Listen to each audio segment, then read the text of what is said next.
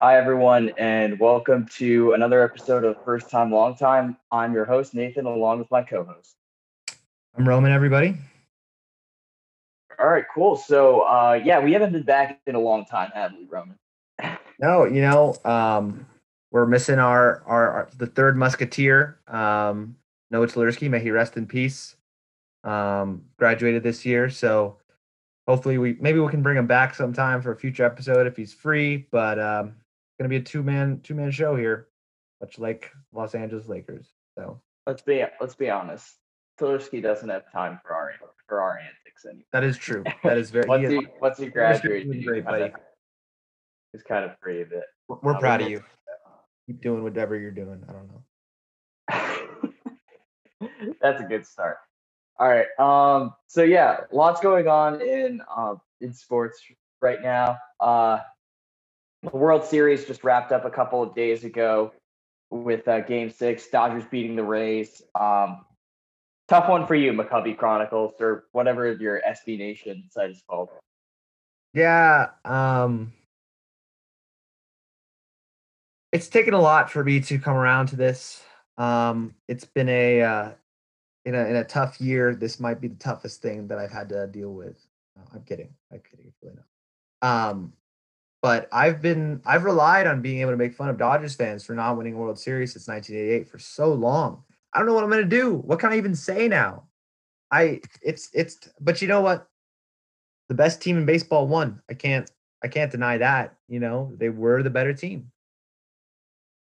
You expect them to mess up every year, and in 2020 is the year where they don't mess up. 2020 is the year where Clayton Kershaw pitches like Clayton Kershaw pitches in the playoffs, and he was clutch. I voted on Kershaw as my MVP. Seager was well deserving.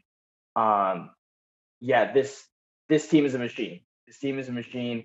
They not only do they have nearly infinite resources, unlike many other MLB clubs, they are smart about that. They're smart about using them, and um, this outcome probably should have happened several years ago. But Dodgers fans have their championship now.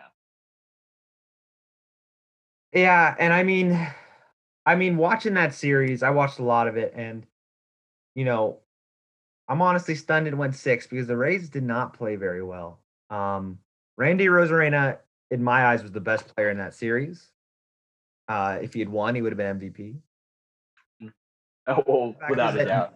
that no one else was there. Lau had a couple big homers finally after an abysmal playoffs.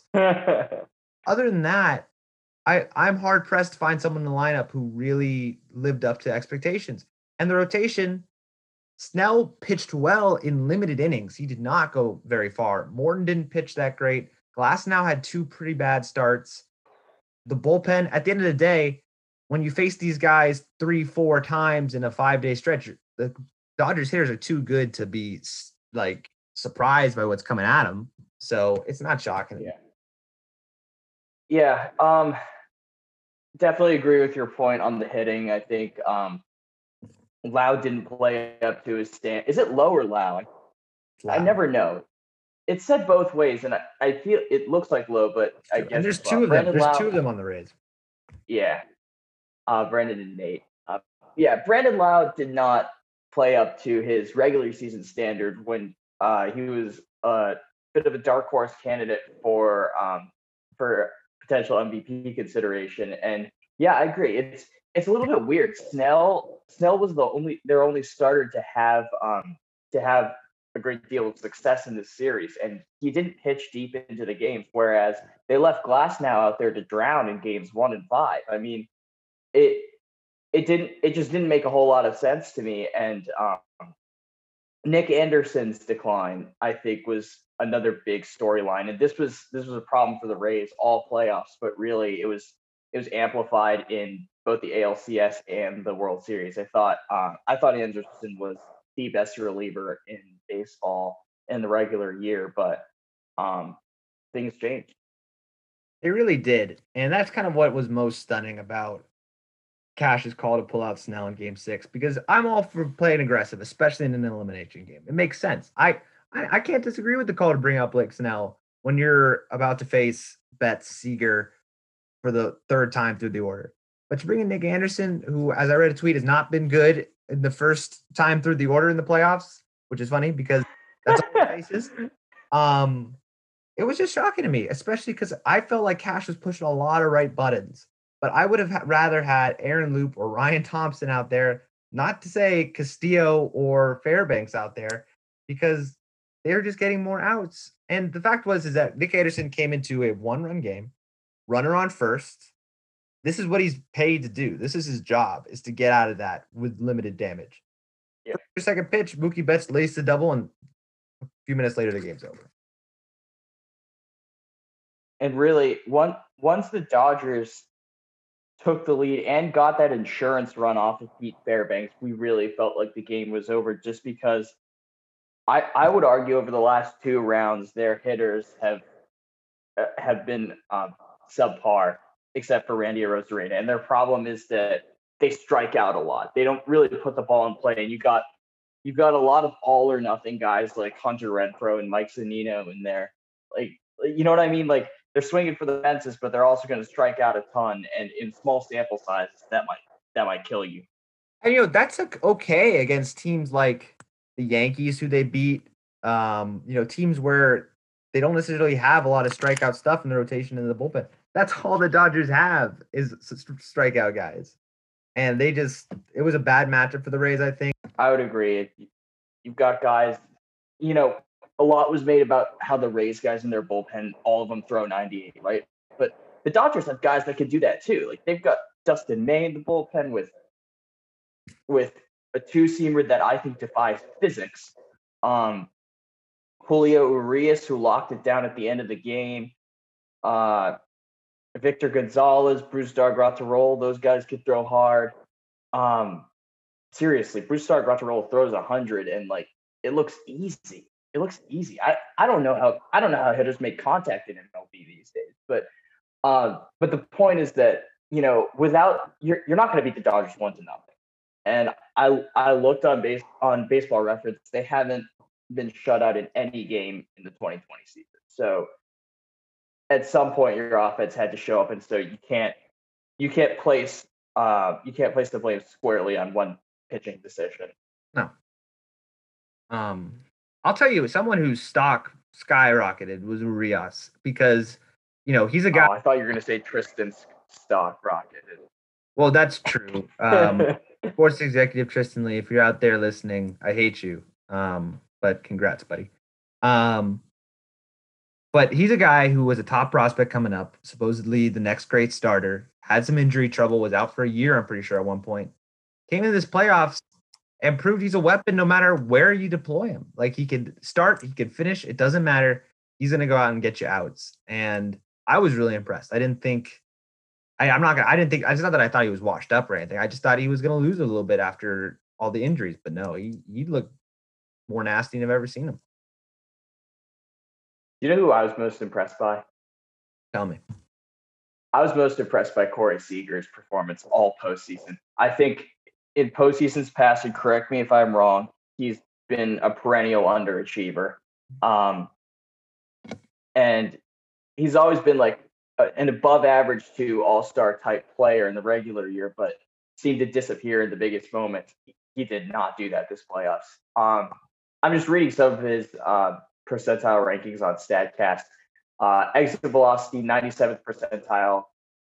Expected weighted on base average, 98th percentile. Barrel percentage, 95th percentile. Like, he hit the ball, and he hit the ball hard all season long. And once he continued it into the playoffs, I think that gave the Dodgers the offensive burst that they needed.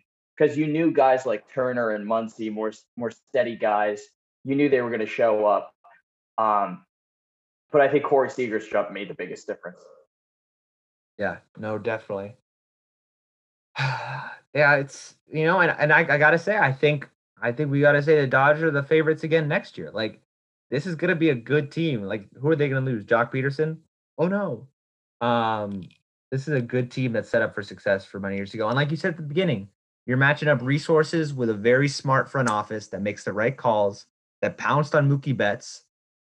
and had the ability to do that. And they're just a good team. It's tough to be an NFL team fan right now. I cannot believe Boston let Mookie Betts. He was always the second best player in baseball, and they let him go for nothing.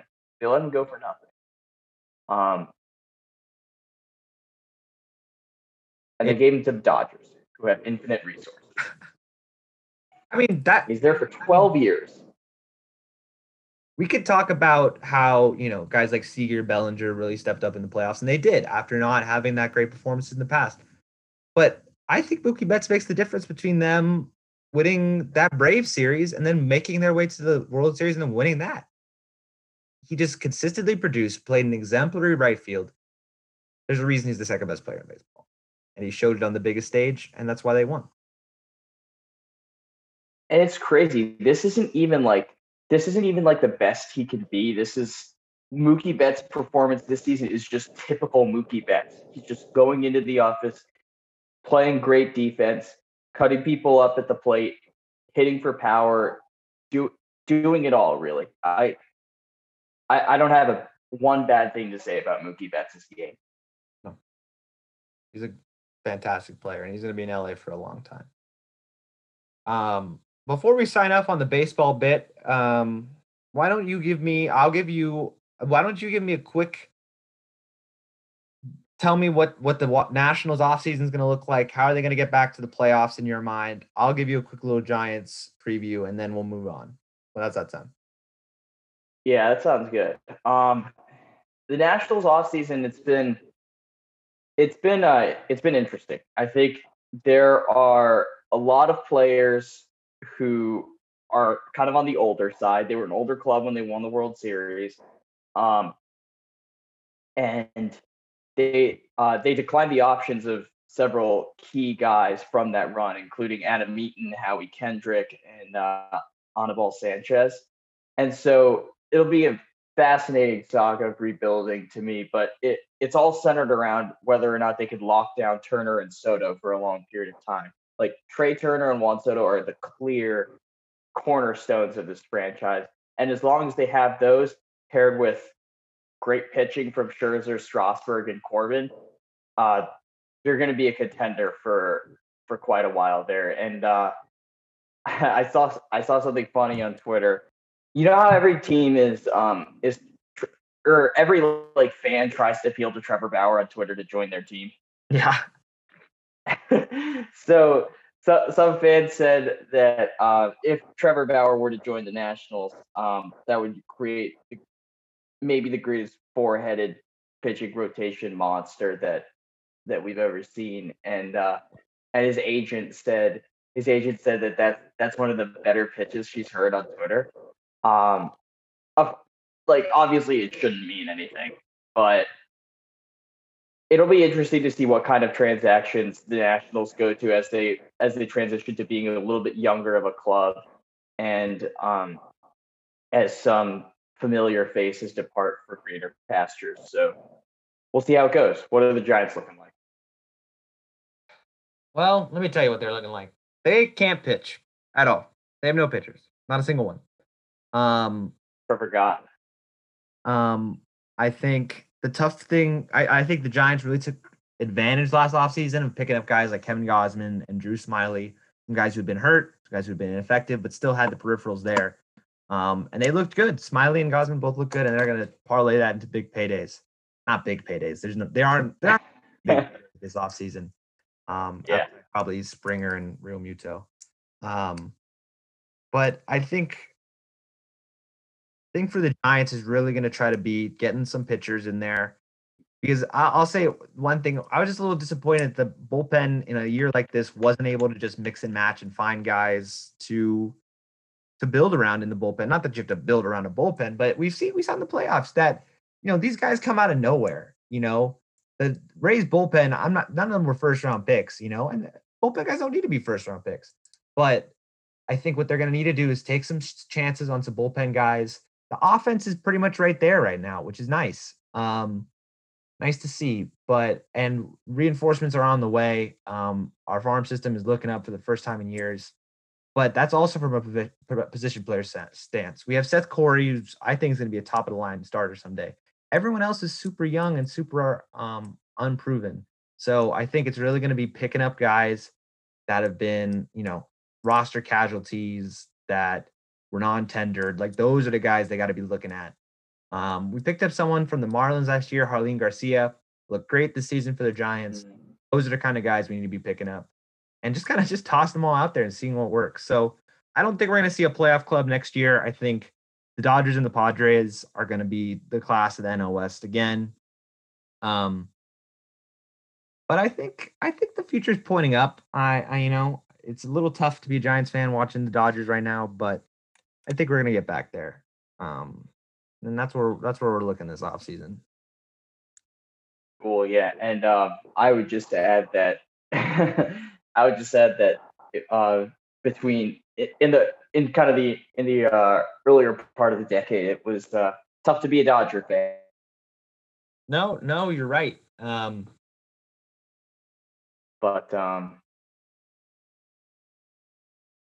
Yeah. So before we start talking Georgetown hoops, which I experienced severe withdrawal from every season, why don't we jump around a little bit to some of the other professional leagues, starting with why don't we start with the leagues that have finished their seasons, the NBA and the NHL.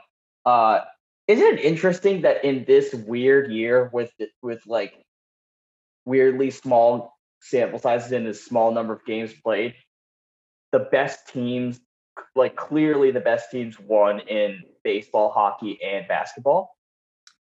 It is a little shocking. Before you start looking at it too deep, you would think that in a year like this, weirdness would rule the day, but really what it's come down to is talent has won the day. And,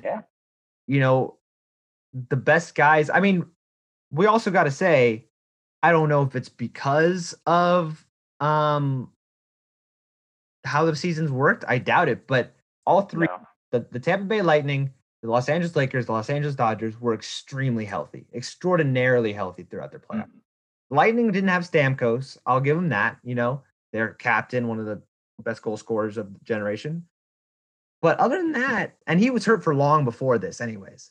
But other than that, they were very healthy teams. And so when you combine talent with health, there's no way they're going to lose. So I can't really explain why these teams were more healthy, but I was looking at the Dodgers roster and for the entire season, 60 games plus the playoffs, they're quote unquote third stringers got 10, 15 at bats all year max. Everybody stayed in the lineup and that makes a difference. And I can't explain it, but you're right. The best teams won in all the leagues. And that's kind of cool to see sometimes. It's interesting. Pretty much every year in basketball, I would argue that the best team wins, and rarely does the best team win in hockey. Yeah. But on the Stamkos point, I would argue that at this point in his career, Stamkos isn't really the focal point of the Tampa Bay Lightning anymore. They've got guys like Nikita Kucherov and Victor Hedman, who are tremendously, and Braden Point, who are tremendously talented and sort of taking on that role of being these incredibly skilled leaders in their locker room. And so to some extent they don't need Stamkos. No, you're right. And I was gonna say that, even if he's not as good, he's still a third, could be a fantastic third line center, but their third line killed in the playoffs. They're Goodrow, Coleman, and what's his name? Palat? Whatever his name is. Yeah, let me pull it up.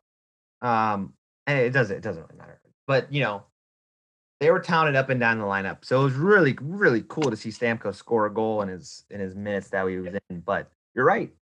So that just gives my point more that they were extremely healthy teams that won it all. And when you combine talent and health, there's really nothing you can do. Right. And yeah, the Lakers kind of had the same thing. There were a couple falls that Anthony Davis took in a couple different rounds, but otherwise they were very healthy. And when they turned it on defensively, it seemed like nobody could score, right? And when you could do that and then have LeBron James barreling to the basket like a freight train, like you're not gonna beat him. You're not gonna beat him. Yeah. And I mean, every time I saw Davis take a fall and limp around, like I still have PTSD from the Warriors losing KD and Clay in the 2019 finals. But he kept jumping back up, and they're world champions because of it.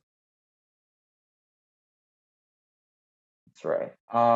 Shifting gears a little bit to the NFL, we've got a couple interesting games coming up this weekend. First is Pittsburgh versus Baltimore, which I'm really looking forward to.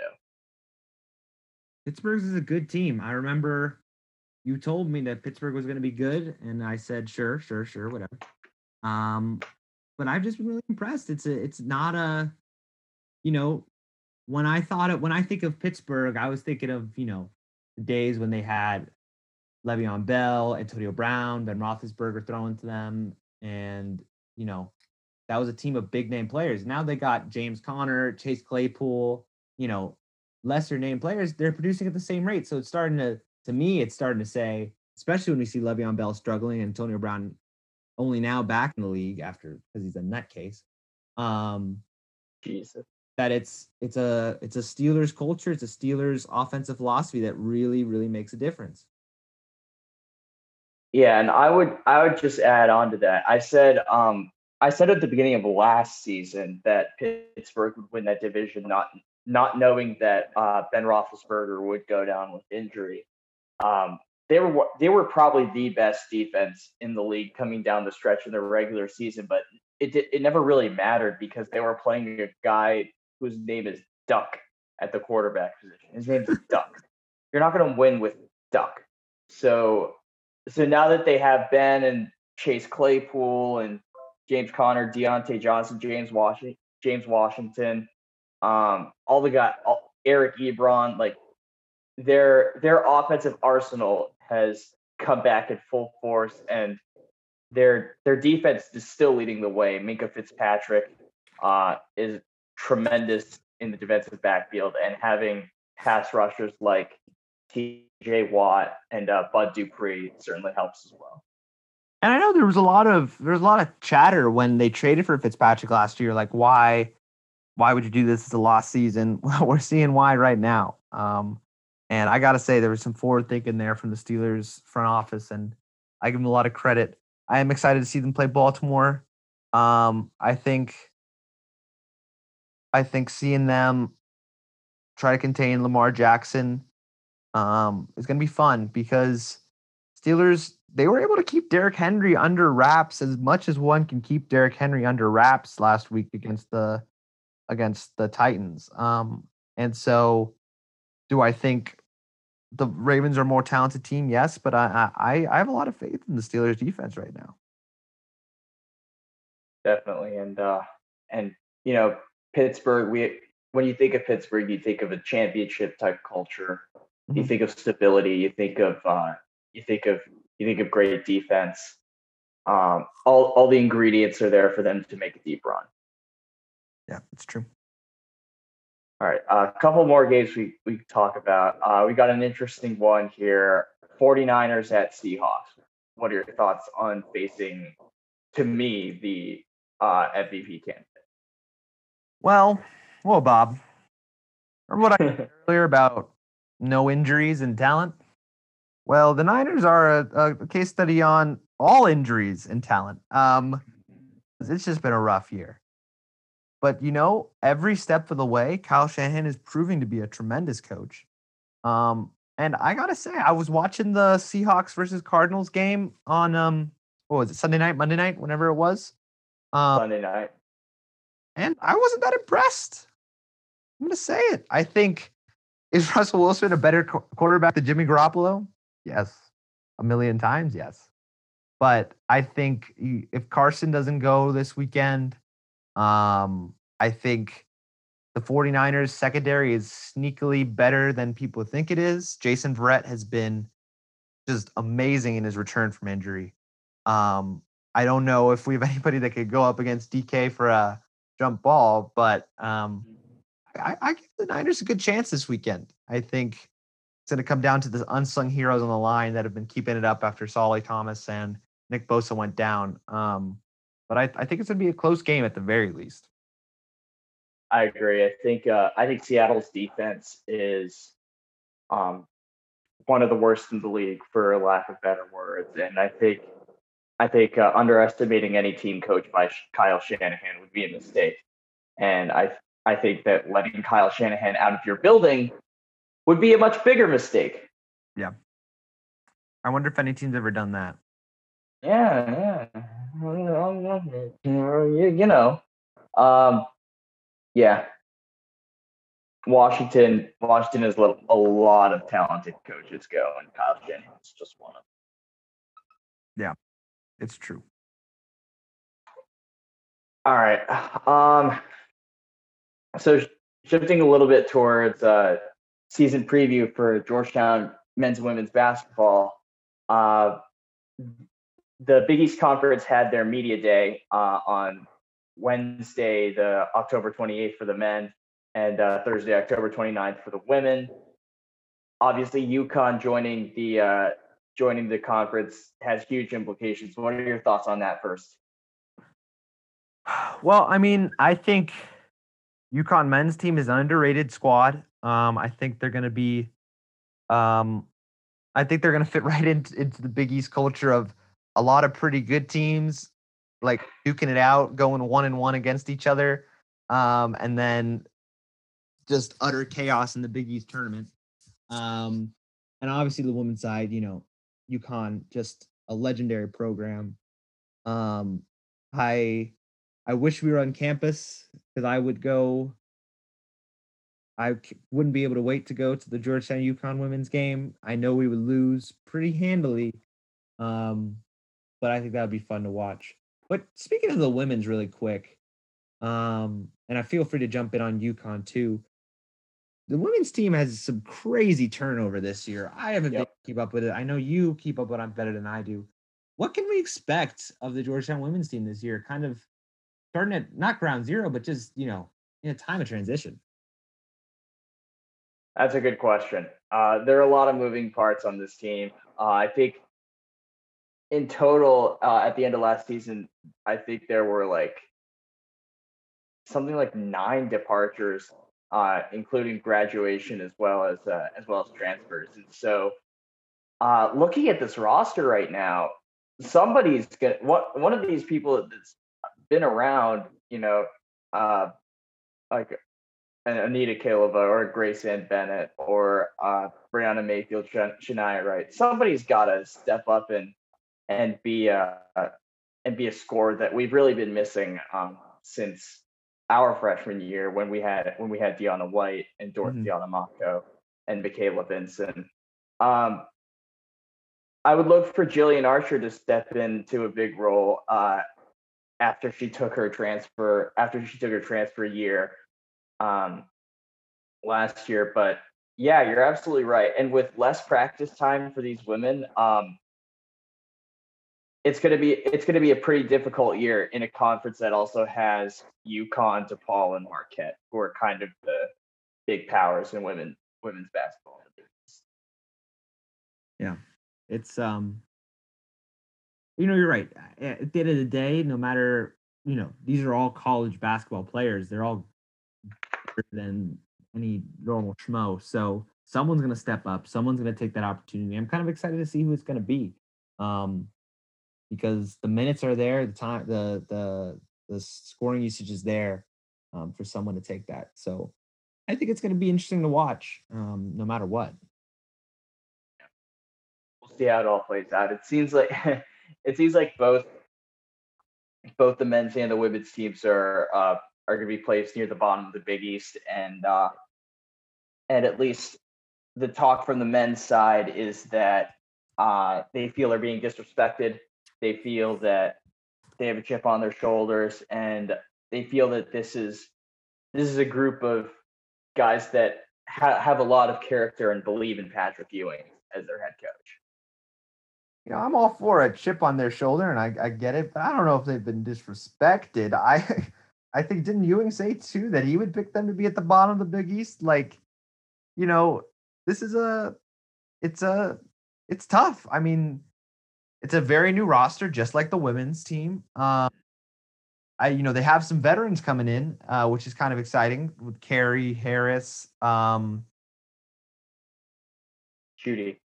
And Shooty, yes, thank you. And but I don't know if they would disrespect it. I think they have a lot to prove. They have a lot to prove, and I really hope they prove it. I hope they have it within themselves that they want to prove it. But East is such a deep, deep division that I could see them losing out. I could see them clawing their way to a 500 finish in the conference. I don't know how it's going to go, but I know they're going to be entertaining games. They're going to be close games, no matter what. That much I can promise. you just get that from watching Georgetown games, especially this past season. I would say that every season at Georgetown should be about wins and losses when it comes to men's basketball. But it's also about culture, and it's also about, are these guys fighters? Are these guys willing to stick it out for each other and stick together during the tough times? And I think that the conference schedule this season will test a lot of that, and it'll test if we were all right about how Coach Ewing built culture here. And so it might not be the easiest season, but it'll be a very telling season for the character of the guys that are staying. And I think that's a good thing because, for those who are going to be around the year after, when we have it's a top 20 recruiting class in the nation, right? With room to go up. With I'm not like we all need to calm down about the Aminu Muhammad talk, but there's people out there we're still looking at, So for all the people who are going to be back, the Wahhabs, the Sibleys, I think doesn't even Don Carey have 2 years of eligibility? Yes, he does. For those guys to really buy in the culture and become the leaders so that when this freshman class comes in, they have people to talk to, they take them under their wing, they get ready to get started from day one. And, this is a shortened training camp. Things are all really weird. So going into next year, that continuity is going to be super important. I think you're right. I think, obviously wins and losses is what's going to matter at the end, but, I don't think anybody should, I've been one to denounce Patrick Ewing in the past for the job he's done. But, this season, I think really what we should be looking for is how these guys come together and how they prepare for the next year when I think a real run is possible. Yeah. And so some of the athletes coming in this next class are absolutely insane. We talk a lot about Ryan Mutombo and how he was kind of a must get just for the dignity of the program, as well as the fact that he's, a top 80 guy. But I think people are really, really sleeping on the rest of this class. I think Jordan Riley in particular, I think is just a jump out the gym type athlete.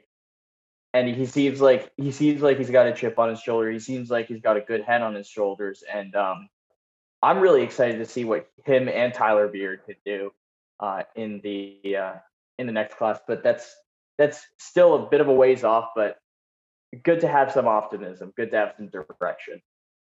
Yeah, it really is. And I think Patrick has seen that in recent years, his team, no matter how well the coach they've lost a little bit. They haven't really been able to run in transition. And that really does make a difference when you're trying to keep up in leagues like the Big East. So to have guys like Riley and Beard, I think Billingsley is also an underrated player that we not necessarily stole, but we took from Arizona, which is nice to see. Absolutely. So I definitely think that Patrick going into what year is this now? 4, 5? This will be year 4. Year 4. He's starting to figure out what kind of guys he wants in his program. And, I feel like we can kind of take for granted that, coaches who've coached in college for a long time know what players they want. I think Patrick's finally coming into that, and I think that really makes a difference, especially when it comes to priorities in recruiting and kind of building the team that you want.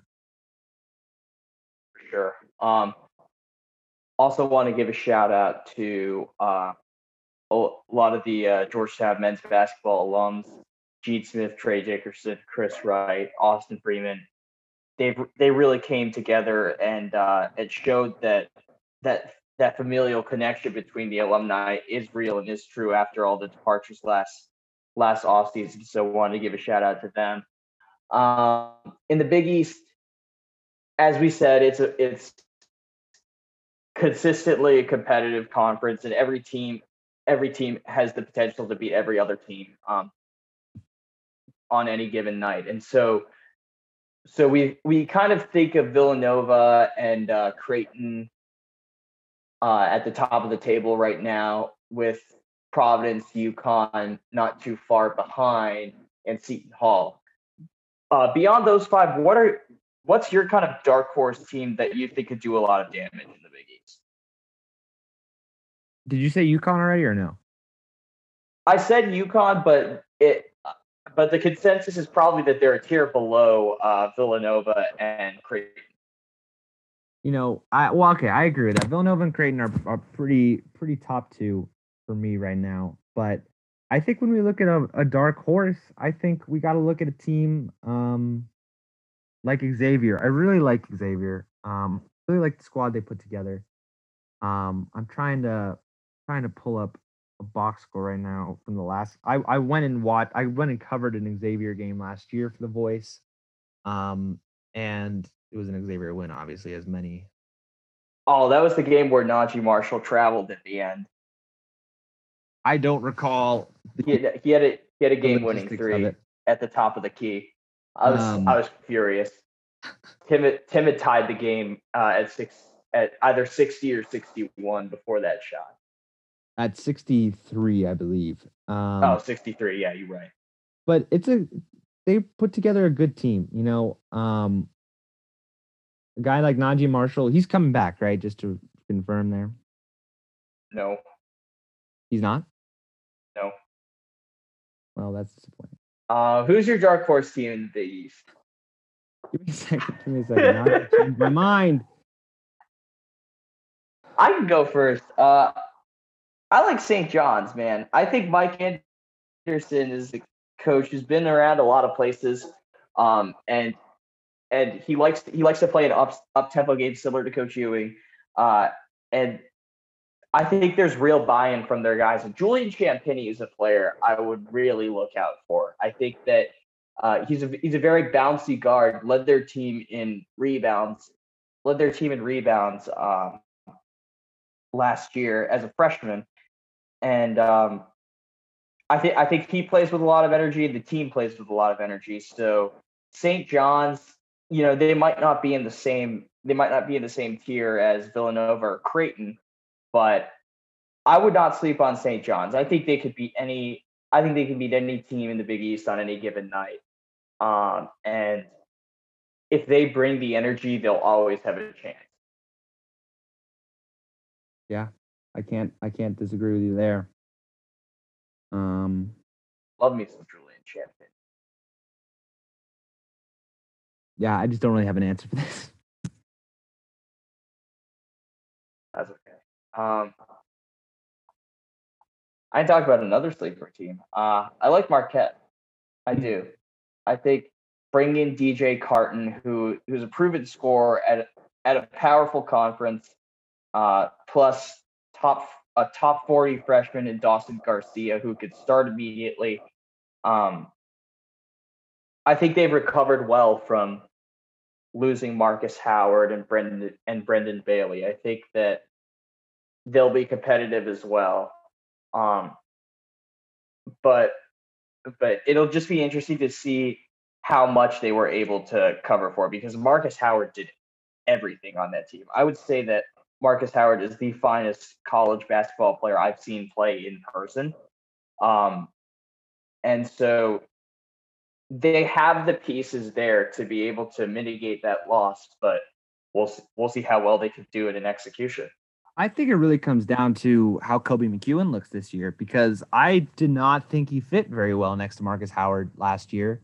I was a little disappointed. I thought he was going to be a really big impact transfer. And, I think he still can be, but I think he's going to have the keys in the backcourt. And, obviously you can't ask anybody to completely replace Marcus Howard. It's not going to happen. But I think as close as he can be to freeing up the game for his other teammates, that's gonna make or break whether Marquette stays near the bottom of the conference. And granted that the bottom of the conference is still better than a lot of teams, or making that step up.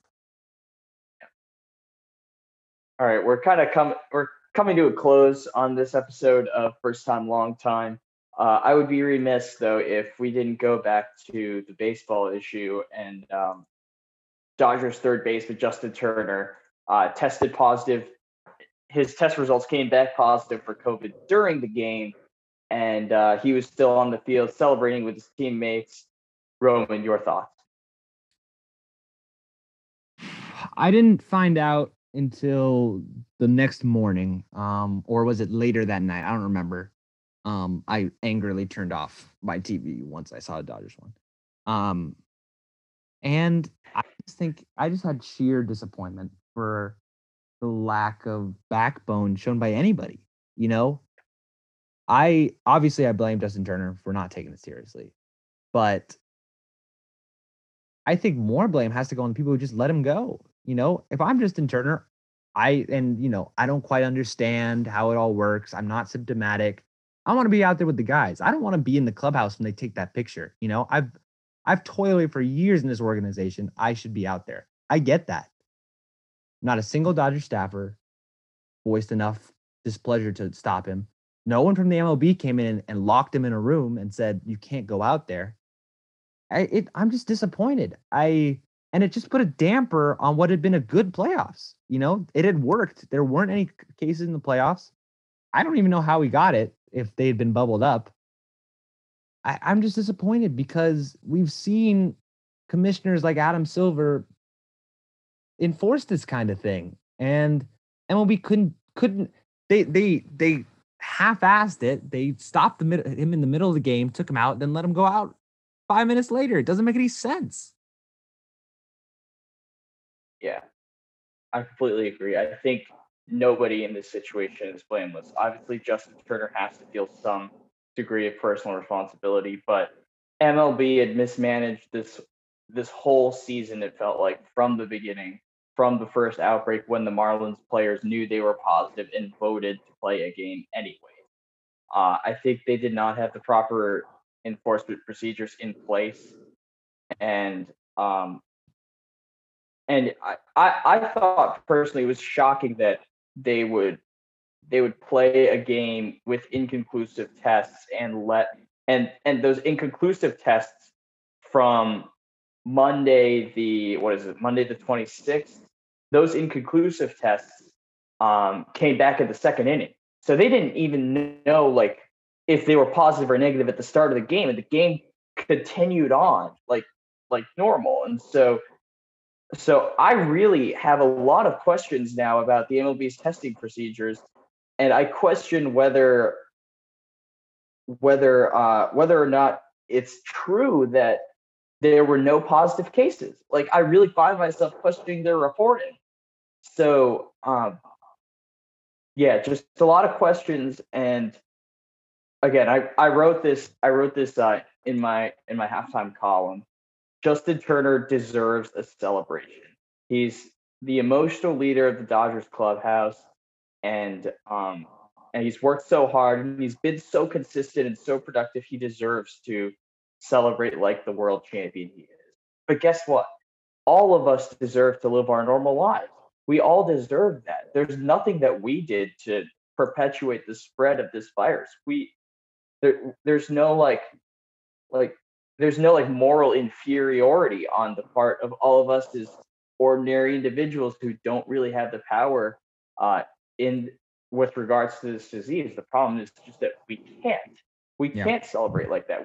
We simply cannot go about our lives as if nothing has changed, because so much has changed. So many people, over 227,000, have died in the U.S. alone, and it's like a 2.6% mortality rate in the U.S. if you're infected, but with so many infections, that's still a lot. Yeah. And I wrote this again, but we cannot take low probability to mean impossibility. That's the biggest mistake we can make in a time like this, with a crisis as serious as this one. We cannot take low probability to mean impossibility. I'm trying to find. There's a Jaguars player who Raquel Armstead hasn't been able to play all season because he contracted COVID-19, has been having significant respiratory issues. This is a young, in his prime football player. You know, you're right. Just because it's not probable doesn't mean it's not possible. Eduardo Rodriguez for the Boston Red Sox might never be the same again. And I think the thing that's most disappointing to me is the fact that the country still needs to look to people to like set an example, but it's the fact that Justin Turner could have set an example there. MLB could have set an example there that this is not something to be trifled with. They treated it like a joke. They said, you put on a mask and head out there, you'll be fine, buddy. Go hug the trophy, go kiss your wife, go take off your mask next to Friedman, and you're gonna be fine. And it's just disappointing. It's the only word. I mean, I hope Justin Turner's healthy. I hope that he didn't infect anyone else in the Dodgers. I don't want anyone to be facing this.